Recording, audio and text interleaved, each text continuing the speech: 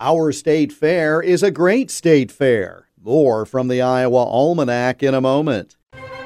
City School Election Day is Tuesday, November 7th. It might seem a long way away, but now is the time to make a plan.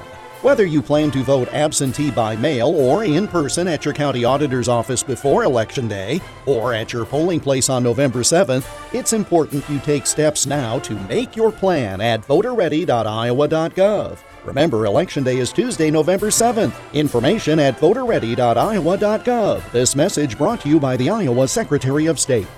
We're used to the Iowa State Fair lasting more than 2 weeks and being a focus of our late summer, August activities. But it wasn't always that way. The first Iowa State Fair was held after harvest, from October 25th through the 27th, 1854. The fair was staged in Fairfield on a budget of only $323. Fairfield hosted the event the next year as well, before it moved from town to town for the next 20 years.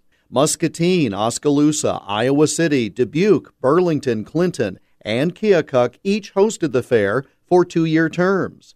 Cedar Rapids played host twice for a total of 4 years. The Iowa State Fair moved to Des Moines permanently in 1878. That first fair opened with presentation of a 360-pound Great Denmark cheese to Iowa's Governor-elect James Grimes from his friends from Lee County.